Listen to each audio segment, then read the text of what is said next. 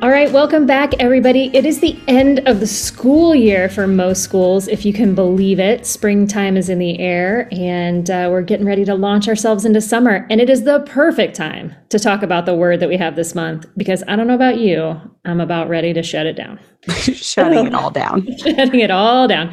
So I'm excited to talk about this one because this is yet another time where I'm going to get some helpful hints and tips from our conversation. But before we launch into what the word is this month, we probably should introduce ourselves if we have some new folks listening. My name's Leslie Bolser, and I am the creative director for Core Essential Values. We're a company that writes curriculum and provides resources for pre-K through high school students and their teachers and their schools and communities. And I'm here with my friend, Dr. Beth Trammell. Beth, tell us about yourself. All right. I'm excited to be here for our last one this year. I'm Dr. Beth Trammell, and I'm a licensed psychologist and an associate professor of psychology at Indiana University East, where I'm also the director of the Master's in Mental Health Counseling program. And I focus on all things adult-child relationship. I specialize in helping folks make words matter for good. And because when we use our words intentionally, it becomes more effective in our relationships, not just with our kids, but with other people too. And so I love this word we're going to talk about, even though I think it's hard. After the last couple of years we've had, I think this one's going to be hard for folks. I agree. So let's jump right into it. We're talking about pre-K students right now. We're talking about little ones. So it's a little different than the way we describe it for our elementary and middle and high school kids, but it's the same idea. So the word we use with older kids is perseverance, and that's a lot of letters and a lot of syllables for little kids. So the word that we're using for middle and high school and elementary students is kind of a big word. It's got a lot of letters in it. It's a little difficult to understand. It's perseverance. But when we're talking about pre-K students and our young friends, what we're really saying is, I won't give up. And I totally agree with you. We are coming off of a place of a couple of years where it felt like we were just hanging on. And it really seems like now is a tough time to talk about not giving up. And I love starting today's conversation with our little ones, our preschoolers, because they there's a lot that happens for preschoolers that they do give up a lot. And usually their giving up results in some sort of tantrum. So their version of giving up typically looks like something that we don't necessarily love as parents. And so part of why I love having the conversation kind of at each developmental level is because the way we talk about this word and the way we really implement it in our living room for our little ones is going to be different for our older kids, even our elementary kids. So when I think about, perseverance for our preschoolers and trying to teach them not to give up, I have to first realize that the world around them, because they are not experts in the world, they're not experts in anything, they're just doing so much play, but even play can be really frustrating. And I want to give up a lot. I'm building with, my blocks in my preschool classroom, and by golly, you build too high and it tips over. Right. And I don't want to persevere. I want to scream and yell and throw the other blocks across the room. Right. Yeah. And then just walk away to something else, right? Leave them right there on the floor. Go get the cars.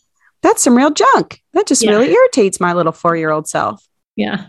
So when I talk with parents about this, I first want them to realize that perseverance comes through the development of frustration tolerance.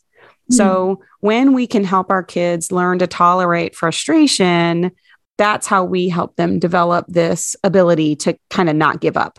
So when you're building with your child, or when you're doing something with them that they're not that great at yet, when they get angry or when they start to tantrum, instead of kind of minimizing that, like, oh, don't be mad. It's, try to really encourage them. Like, yeah, that is really frustrating, isn't it?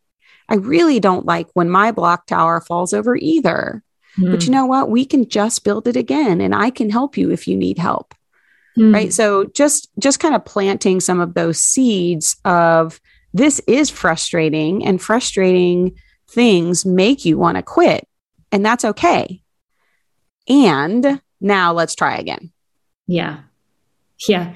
Yeah. No, that's really great to just even acknowledge the frustration that they feel, right? And let them feel the frustration that they feel instead of covering that up and then figuring out what to do next. And maybe even at that moment, it's okay to try again and then to recognize that they just maybe don't want to build with the blocks anymore.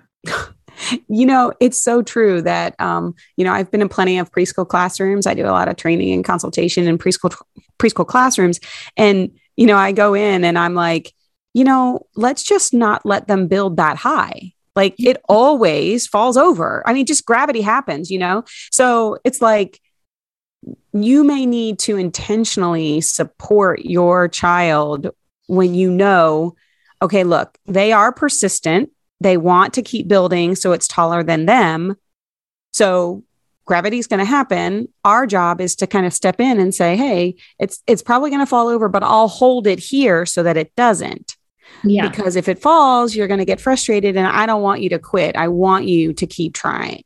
Yeah. Yeah, that's great.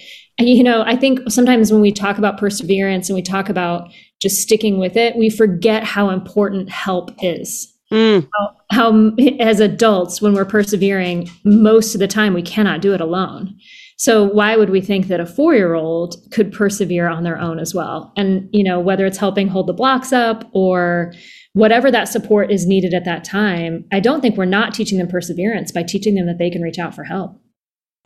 It's so good. And it's such a good reminder, right? That, my other part of why don't preschoolers persevere, for me, the first is frustration tolerance. And the second is a lack of general skill. So to your point, it's like teaching them perseverance through asking for help is exactly what we want them to do, right? Like not giving up includes asking for help. It doesn't mean that I have to absolutely be the only person to build this block tower.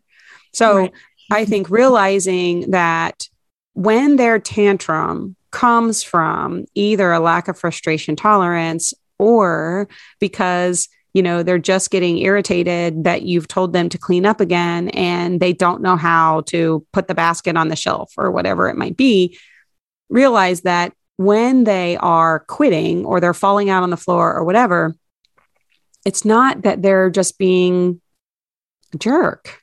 It might feel like that in the moment. You know what I mean? Like I've got 4 kids. I know what it feels like to have them like, quote, not listen to me, but our preschoolers are learning so many skills every single day because they are skill deficient, Yeah. So it's realizing that our job is to teach frustration management skills, but then also just the other like everyday life skills that will help them be successful.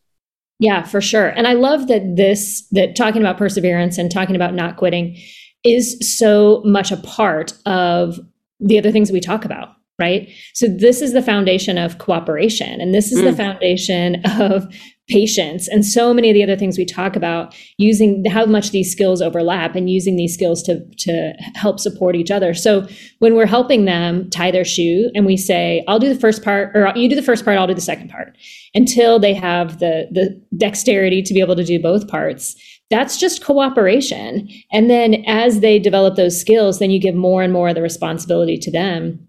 They're less likely to quit. They're more likely to feel good about what they've been able to do. And then you can highlight that you work together to get something done. So I just think there's so much involved. This particular word or this particular skill has so many other things wrapped up in it that's important to not forget about. Yeah, I mean, everything you said, absolutely true. And, modeling how to do these things also shows our preschoolers that it can be done and this is how to do it. Sometimes when we say things like, put all the cars in the basket and put the basket on the shelf or whatever, sometimes our kids have a hard time like seeing that play out in their mind. Right. So like we're giving them verbal information, but if we give them the verbal information plus the visual cue of us modeling it for them, that isn't us doing it for them. That's us modeling for them. And then we sort of take 3 cars out of the basket and put the basket on the floor and say, okay, now it's your turn. Yeah. Right. So that incorporates cooperation. It also incorporates, kind of step by step, letting them see how it goes, doing it together at a level that is appropriate for them. And all of that will influence their perseverance in the long run. Yeah, that's really, really great. Well, I totally appreciate this conversation. I think it's timely at the end of the school year when you do just feel like shutting it all down. But I also think it's timely in terms of setting up for the following year. Having something toward the end of the school year and then working through the summer on persevering on some things. And then what to do with that frustration when you feel it. I think this one is perfect to end on because we can spend a little more time digging into it over the summer with our little ones before we start the next year. I think it's great. I think one last thing I'll add is, for anyone whose child may be starting kindergarten, let's say, if you're listening and you've got a 5-year-old who's going to be stepping into kindergarten, there are some really great kindergarten checklists out there that even over the summer, you can start just kind of walking through just a few of those that would be kind of helpful daily living sorts of tasks that may be hard for your child right now. But by the end of the summer, if you practice once or twice or every day for some of the skills, you're developing that perseverance in them by kind of doing that over the summer. So that's just one other thing that came to mind. That's a great suggestion. Okay, if you want to know more about Core Essentials and our Seedlings Pre-K curriculum, you can check us out at coreessentials.org, and you can find us on social media at CE Values. Beth, how can people get in touch with you? Yeah, so my website is makewordsmatterforgood.com, and I have 2 other podcasts, one called Kids These Days Need Us to Make Words Matter for Good, and the other one is called Things You Learn in Therapy. So would love for folks to follow any of those if they're interested. Excellent. So we're going to take a couple months off for the summer. Yeah. Then we'll be back for an all new year. We've got some new stuff to talk about next year, some new words and some new things to share with parents that I think are going to be really helpful. So stay tuned. Love it.